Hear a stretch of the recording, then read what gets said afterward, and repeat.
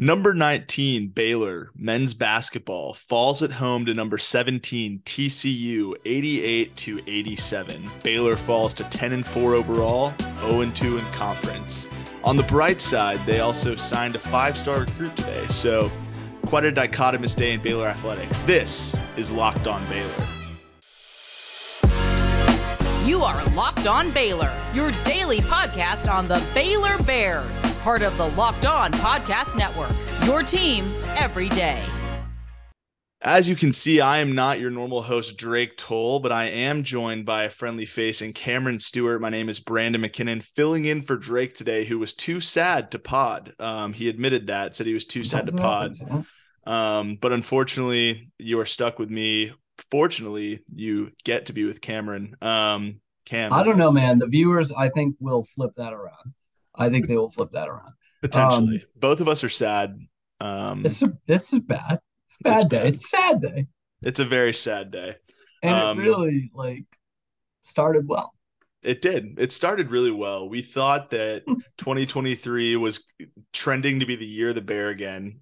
Maybe not, because of the loss at Iowa State on New Year's Day. But we'll get to Yves Missi. That's the bright side of today. Let's start with this game.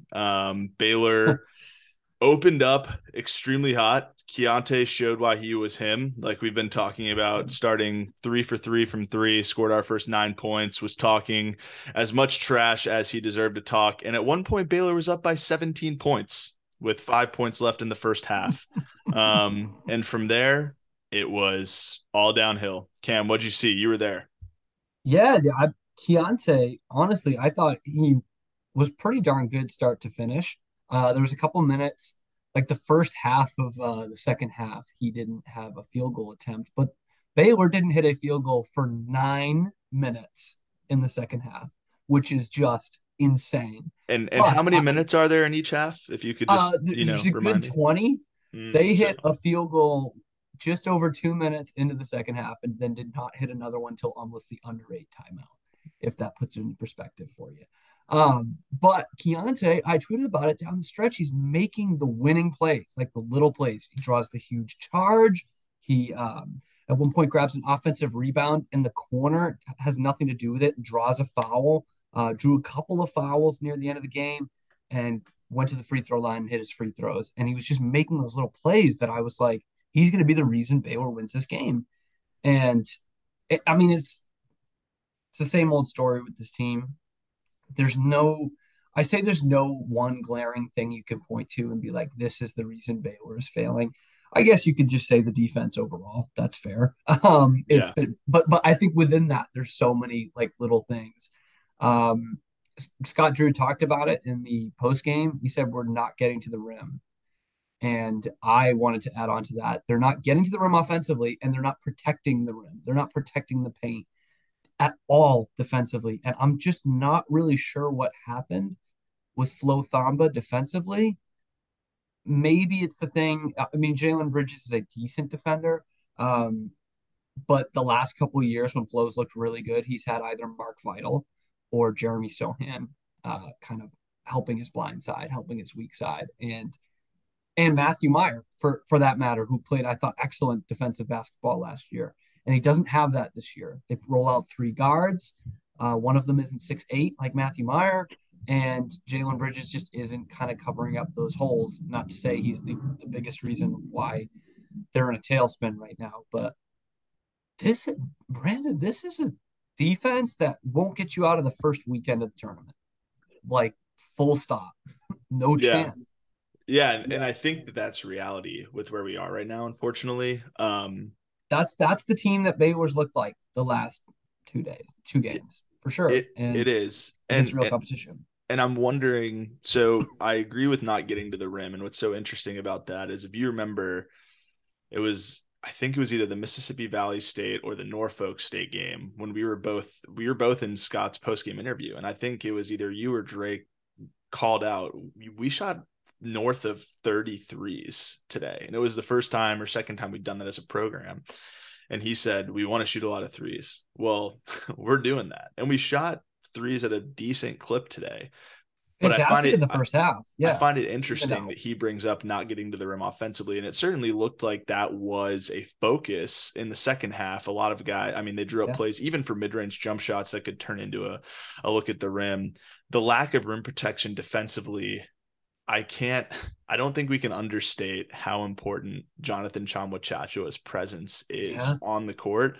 I mean, we saw the defense tailspin after his injury last year. We're seeing it this year. It's tough. And I don't think it's for lack of talent or lack of scheme. It just seems like they're overall disconnected. And the foul trouble in this game certainly doesn't help, because then it essentially takes away the ability to be physical at the rim, contest shots. I mean, we had Flo, Josh, and Jalen with 3 or 4 fouls for the entire second half. And I saw a shot chart. I was watching at home. I saw a shot chart, and TCU was shooting at 70% around the rim at one point through the game with 10 minutes left in the second half. It was bad. It's just, and I said it earlier in that obviously the defense is bad, but I look at just kind of the smaller things within it, because obviously we've had elite level defenses the last 3 seasons, especially. Mm-hmm. And so not being that, it doesn't mean you're not very good, but they're just not very good right now. And I'm sure you see it too, in that the switches aren't there every time, or the closeouts aren't quick enough.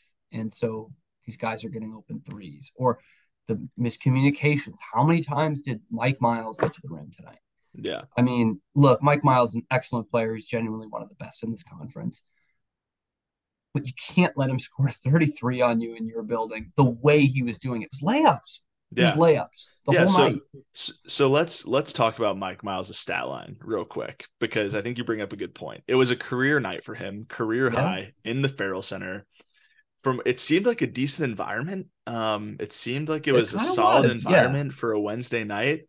With no students, basically. With no students. But Mike Miles gave TCU 38 minutes. So he legitimately did not play for 2 minutes. He was 12 for 21 from the field, 3 for 7 from 3, and 6 for 9 from the free throw line for 33 points. If somebody in college basketball scores 33 points, you're assuming they're hitting north of 5 threes or getting to the stripe double-digit times. No, not really. Mike Miles was just an assassin in the paint and absolutely was a complete headache for us defensively. Nobody else on TCU hit a three-pointer except for Mike Miles. TCU shot 3 for 14 from 3. Shot 3 for 14 from 3. He made all their threes and took half of them. And we still lost by 1 point. If you score 87 points in a college basketball game, again, like you said, 20 minutes a half, 40 minutes a game, quick math for a dummy like me, that means you're scoring 2 points a minute. A possession is 30 seconds. That means you're scoring on every possession. If you score 87 points, you should win the game. You simply cannot give up 88 points. And Miles was the catalyst to that. Yeah. I mean, I guess we're not UT, who scored 103 and didn't win. Lost by double digits, but which that Kansas State team may boat race us Saturday. I'm worried about it, man. I really am, because I thought after a pitiful defensive performance Saturday and a real lack of effort for most of the game last Saturday, that we would see just a classic Scott Drew defensive performance against TCU, and it was arguably worse. Worse. I mean. Because again, Iowa State kind of shot the lights out, and I wasn't kind of sold that was the big reason why they lost the game. But tonight as you're listening, last night it was layups, and it was just so frustrating. And that last Mike Miles 3, which cuts the lead to 1, it doesn't even tie the game and put them ahead, I think took Baylor out of it in a weird way, because then they were like, oh crap, we have to play offense here. We have to score here. Right. And it was a little rushed, and they don't score. TCU goes down and hits the game-winning basket. And it was a good setup on the final possession for Baylor, actually. They throw it to half court to Josh O, who makes a great catch. Which is Caleb Lohner available to enter our QB room? This is a basketball podcast, but is he available? Look, any and all options, the kid can sling it a little bit. Yeah. He can sling it a little bit. And then they draw up a great play, and it's not there. And and kind of one last touch on the rim protection and not getting to the rim. Scott had basically said after the game that it was just kind of more important because they went on such long droughts tonight, and they weren't getting anything in transition. And TCU was just kicking the crap out of them. It was whatever, 23-0 in transition points. Like when you can't, when things are totally working against you in transition, you do need to get those easier looks. Like you need to get to the rim at some point. And that's what he said. He says, we don't get to the rim. And when a team beats you in transition, and you're relying on jump shots, you're going to have streaks like that. 9-minute stretch where you don't hit a field goal, you lose the game by a point. Right? That's what's going to sink you. So be interesting to see. You don't have a lot of practice time or recovery time after a physical game to go up against Coach Tang on Saturday. They need a humongous effort. You cannot be starting 0-3 in the conference you were predicted to win this year. Yeah, with 2 of your first 3 games at home, right? And where have we seen that before? Yeah, in Baylor athletics. I'll let you think about it. Yeah, we'll think a little bit on that one and let the listeners think. But no, I mean, we'll just spend a few more minutes on this game and then close the book on the sadness that ensued last night. I think painful, dude. It has been painful. It has been these last 2 months extremely painful. Like I mean, we going to Baylor saw some mid to bad teams, and I know all the old heads are going to be all pissy. Oh, when I was there, they won 3 games the whole time in football. Right. It's like, all right, we get it. They used to be really, really bad. But the expectations that we had in this football and men's basketball season and the way one went and one is going, this is painful, man. Yeah, it's very 2 months with football. Like, it is the most painful stretch as a Baylor fan that I've had in terms of on-field stuff. Yeah. Strictly on-field. Like, this is just blow after blow, man. They will break your heart. Yeah, and I mean, so full disclosure, if we're ripping back the shade, tonight I was watching the game on my iPad. It's my wife's dad's birthday. We did a family Zoom, watched a movie together. So we were halfway through the movie when Baylor went up 17 points, and I looked at my wife and I was like, I think we're good, I literally turned most of my attention to the movie, a nice rom-com. It was a great time. And I looked back and it was cut to 10 at halftime. And I was like, what the hell? Surely we'll turn this around. And yeah, it was just sad. I mean, let's just run through a couple more stats and then we'll close the book here and maybe just talk briefly about K-State before we get into Yves and Missy. I think if we're looking at the Baylor stats, right, I'm just going to, and I know there's a lot more to this, but I wanted to read these because I think if I read these to you, you're like, we won. So you get 27 from Keontae on one of his more efficient games as a Baylor Bear for those numbers. 13 from Cryer, 13 from Flagler, 8 from Bridges on 2 threes, who's been shooting the ball better. You have 11 and 7 from Josh Ojenwuna and 21 extremely efficient minutes off the bench, going 4 from 5 from the field and 3 from 4 from the free throw line. Langston Love looked great as well, gave you 10, 3 of 4 from the field, 2 of 2 from 3 in 16 minutes. That's really a great spark. The question mark to me is, why did Dale Bonner not play more time? He had 1 foul. I don't know if something's wrong. He's been our best defender all year. You think you put him on Mike Miles. We shoot 44% from the field, 45% from 3, 85% from the stripe. You think we win? We win the rebounding battle. I mean, all of these things, but TCU, you got to give credit where credit's due. It was a well-coached team, got the job done, was super efficient on the offensive end, and seemed to make the back-breaking plays, offensive rebounds, big defensive stops. And as much as I really have a hard time watching him, Eddie Lampkin was a difference maker in the paint and really dominated. I think hand up, I might get canceled for this, but I called him a dollar store Draymond Green and said I hope he enjoys playing in Italy. And as a Celtics fan, as you know, that's going to be something that'll stick with me. But those are kind of my final thoughts. I'm ready to turn the page to Saturday. I'll be back in the Farrell Center. I'm really excited. Yes. The good that's news, what's going to get them there. If Scott tells them that in the pregame, I would love big for difference. that to be that might move the line. It might move the line. And speaking of the line, great segue. This pod is brought to you by betonline.net, your number one source for sports betting info, stats, news, and analysis. The line today was Baylor by 6. We did not cover. We were on the wrong end of that. BetOnline.net should be your go-to place for Monday night's game, the national championship game. Georgia, I think, currently sits at about a 13-point favorite. Cam, you were doing some research on who people are rooting for, asking for folks' input, and I said I'm rooting for Georgia. Why is that? Because on BetOnline.net, you have the opportunity to build a teaser and tease Georgia down to 6.5 to beat TCU by a touchdown, which is what we're looking for. BetOnline.net is where you can get the latest odds and trends for every professional and amateur league out there, from pro football to college bowl season, which is unfortunately coming to a close, NBA, college basketball, whatever you want, they've got it all at betonline.net. If you love sports podcasts, you can find those on betonline.net as well. They're always the fastest and easiest way to get your betting info. Head to the website today or use your mobile device to learn more. betonline.net, where the game starts. Cam, I want to talk Yves Missi, and we'll do that in this segment. Yes. But real quick, let's take 2-3 minutes. Let's talk Kansas State.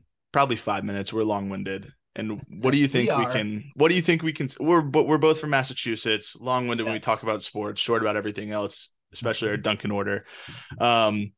What do you think we can expect, right? So you said not a lot of recovery time, not a lot of practice time. Kansas State has looked like one of the best teams in the conference. Yeah. Perhaps our defensive identity, our in-game adjustments, he's currently on the other sideline. And Kansas State's Keontae Johnson has looked like the best Keontae in the Big 12 so far. What do you think? Yeah. So I haven't seen a lot of Kansas State, open book here. I really haven't. But I watched a little bit of their game against UT. And you said it. This Keontae Johnson is the real deal. Coach Tang has got him playing with a bunch of confidence.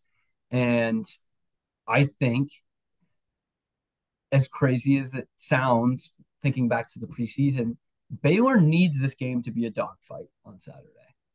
Last couple of years with the Kansas States and the Iowa States and the West Virginias, as they've kind of gone downhill, that's what they wanted to do. They said, well, this Baylor team is more skilled than we are. We need this to be a dogfight if we have a chance.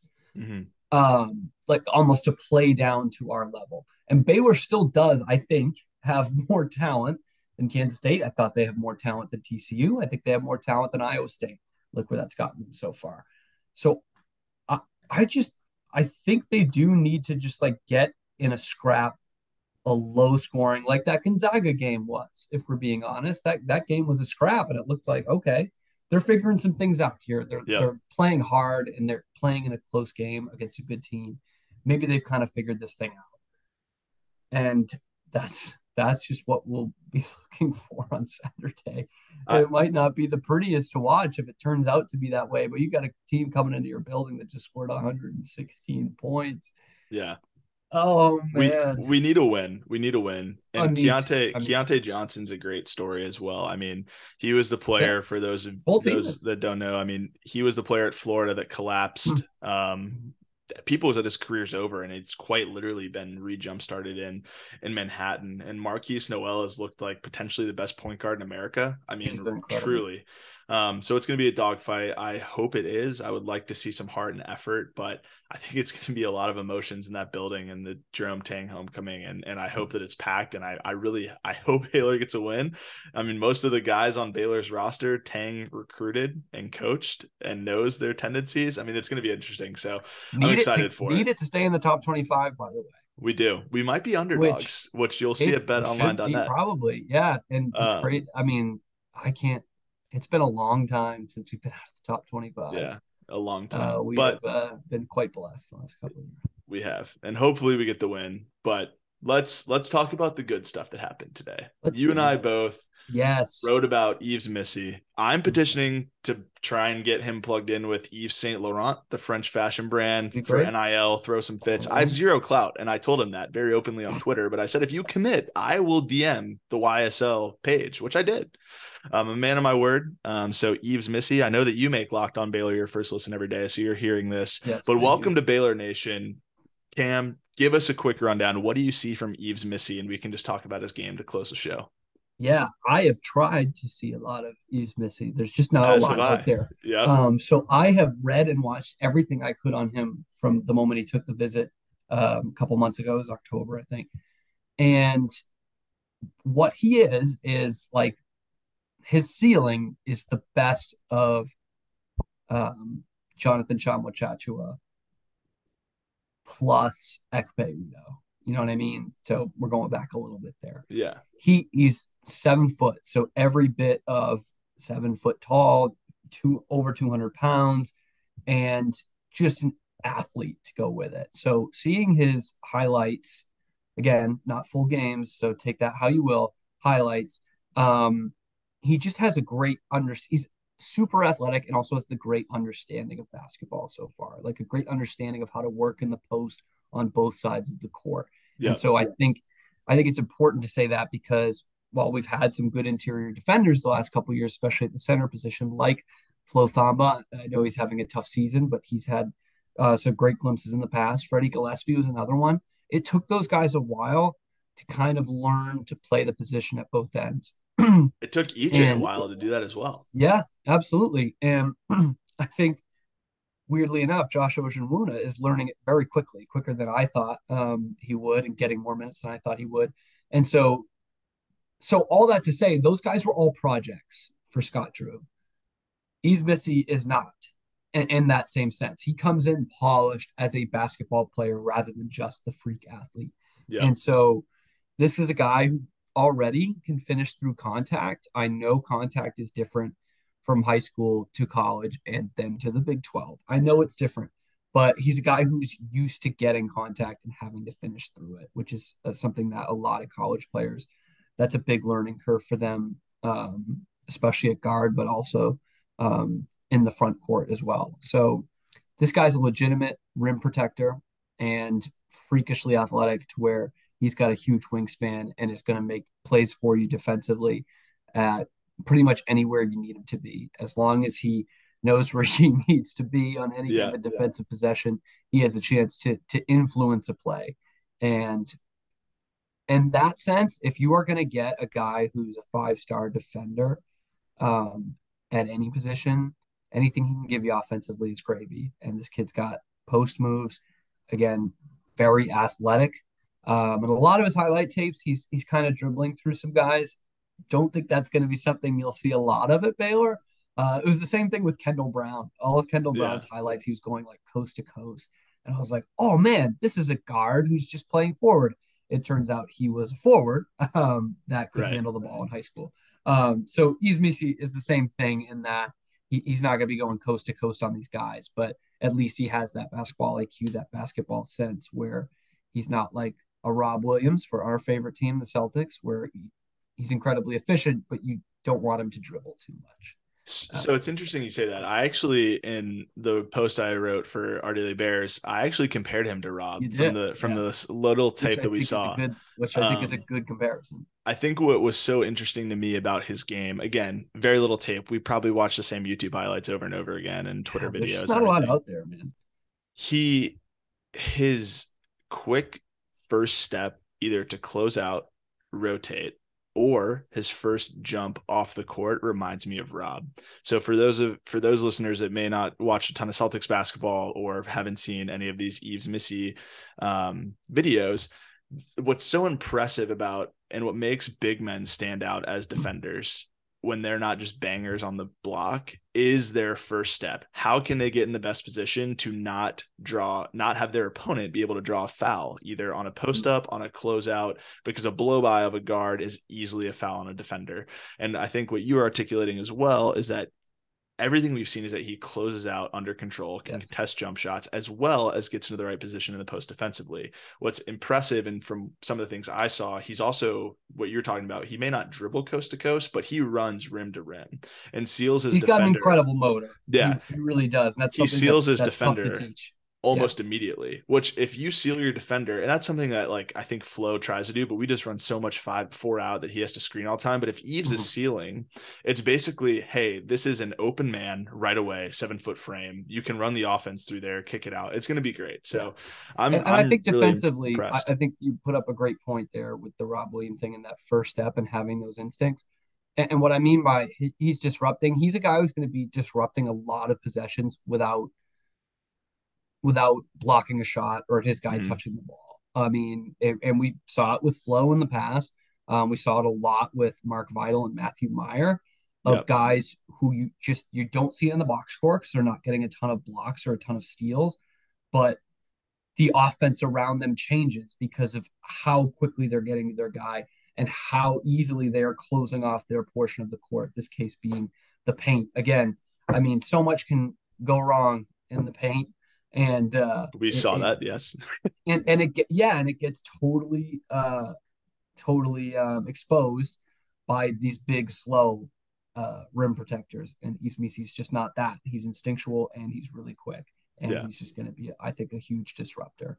Yeah, he's going to be a great fit. And there's talk of him reclassifying. That would be wild. And if he were to that 2024 class that Baylor's got is stacked right now. Yeah, it's going to be the number one in the country. I think it is with him joining. They're currently ranked number one and still in the running for Trey Johnson, who's the number one player in the country. Dallas product out of Lake Highlands. And so I think if Yves can reclassify, that's interesting, right? Because if Everyday John can come back as even a shell of the player he was, which I think he will only come back if he feels he will be an efficient asset.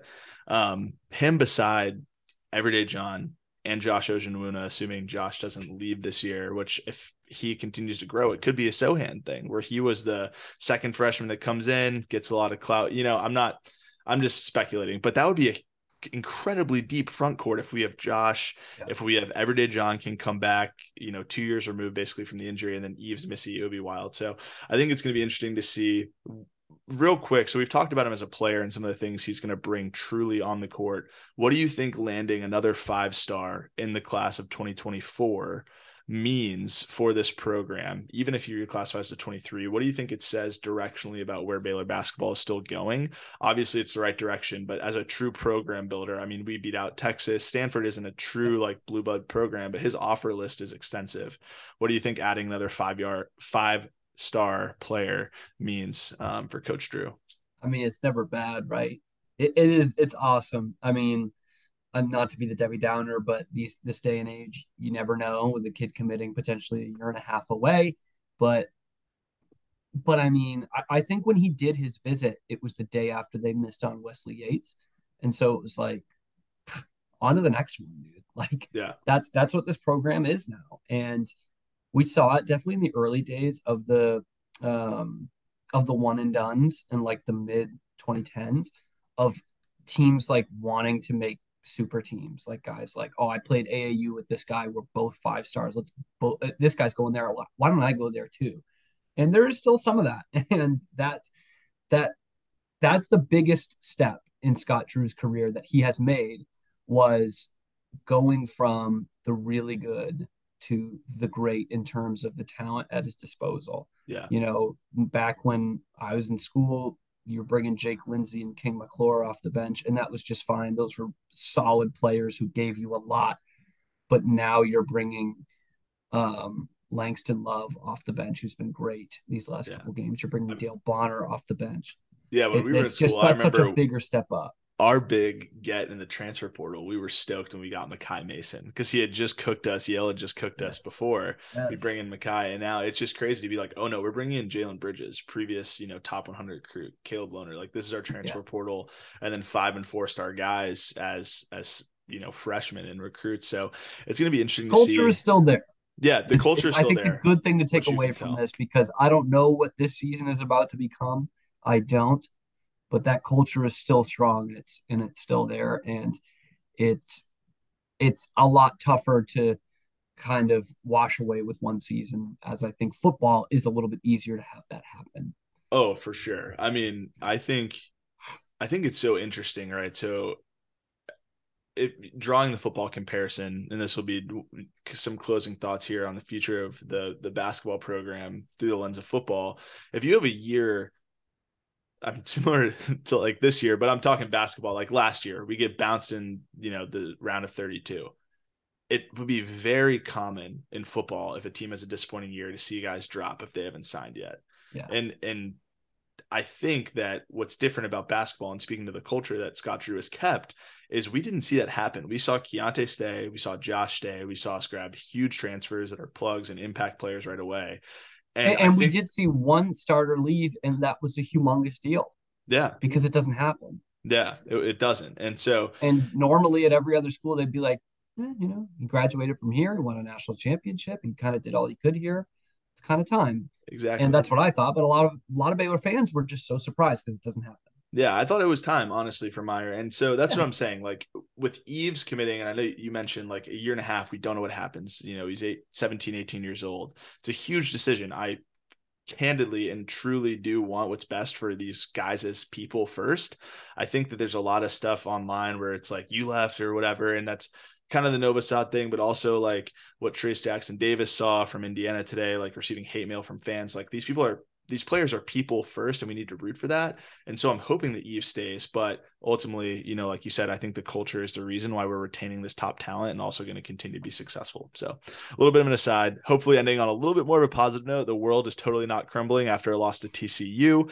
We have a great opportunity to go and win on Saturday against Kansas State. We signed a 5-star in Yves Missy, who's going to have the best NIL deal in the country with Yves Saint Laurent. And just so you know, a regular season record doesn't necessarily drive tournament success. Drives seeding, drives whether or not you get in, but the tournament and the national championship is won in March and April. So that's how I'm ending on a positive note. Cam, any final thoughts? Oh, that's it, man. Got to get hot at the right time. And I think it's honestly good that we can't pinpoint one big thing that's getting Baylor in trouble. It's not one injury, which means they could just have a game where they figure it out and don't look back. So That's my positive twist on it. That's all I got. If you want more positive twists, Cam, where can people find your stuff? That's at Real Cam Stewart on Twitter, which is notably very positive, not at all overreactive. Actually, I get pretty positive with the Baylor stuff. Now, if it was back to my old Red Sox Twitter, that would be terrible. But no, it's pretty. It's a fun time over there. Come see what movies I'm watching and what I think about sports. He's a good follow. Walk with him down his 200 new movies this year, New Year's resolution. That's Cam Stewart. I'm Brandon McKinnon from Our Daily Bears. You may get Drake Toll back tomorrow. Hopefully you do, because he'll probably be just as uplifting as we were if he even talks about this. So thank you for making Locked On Baylor your first listen every day. Again, that's Cam Stewart. I'm Brandon McKinnon from Our Daily Bears. This has been Locked On Baylor.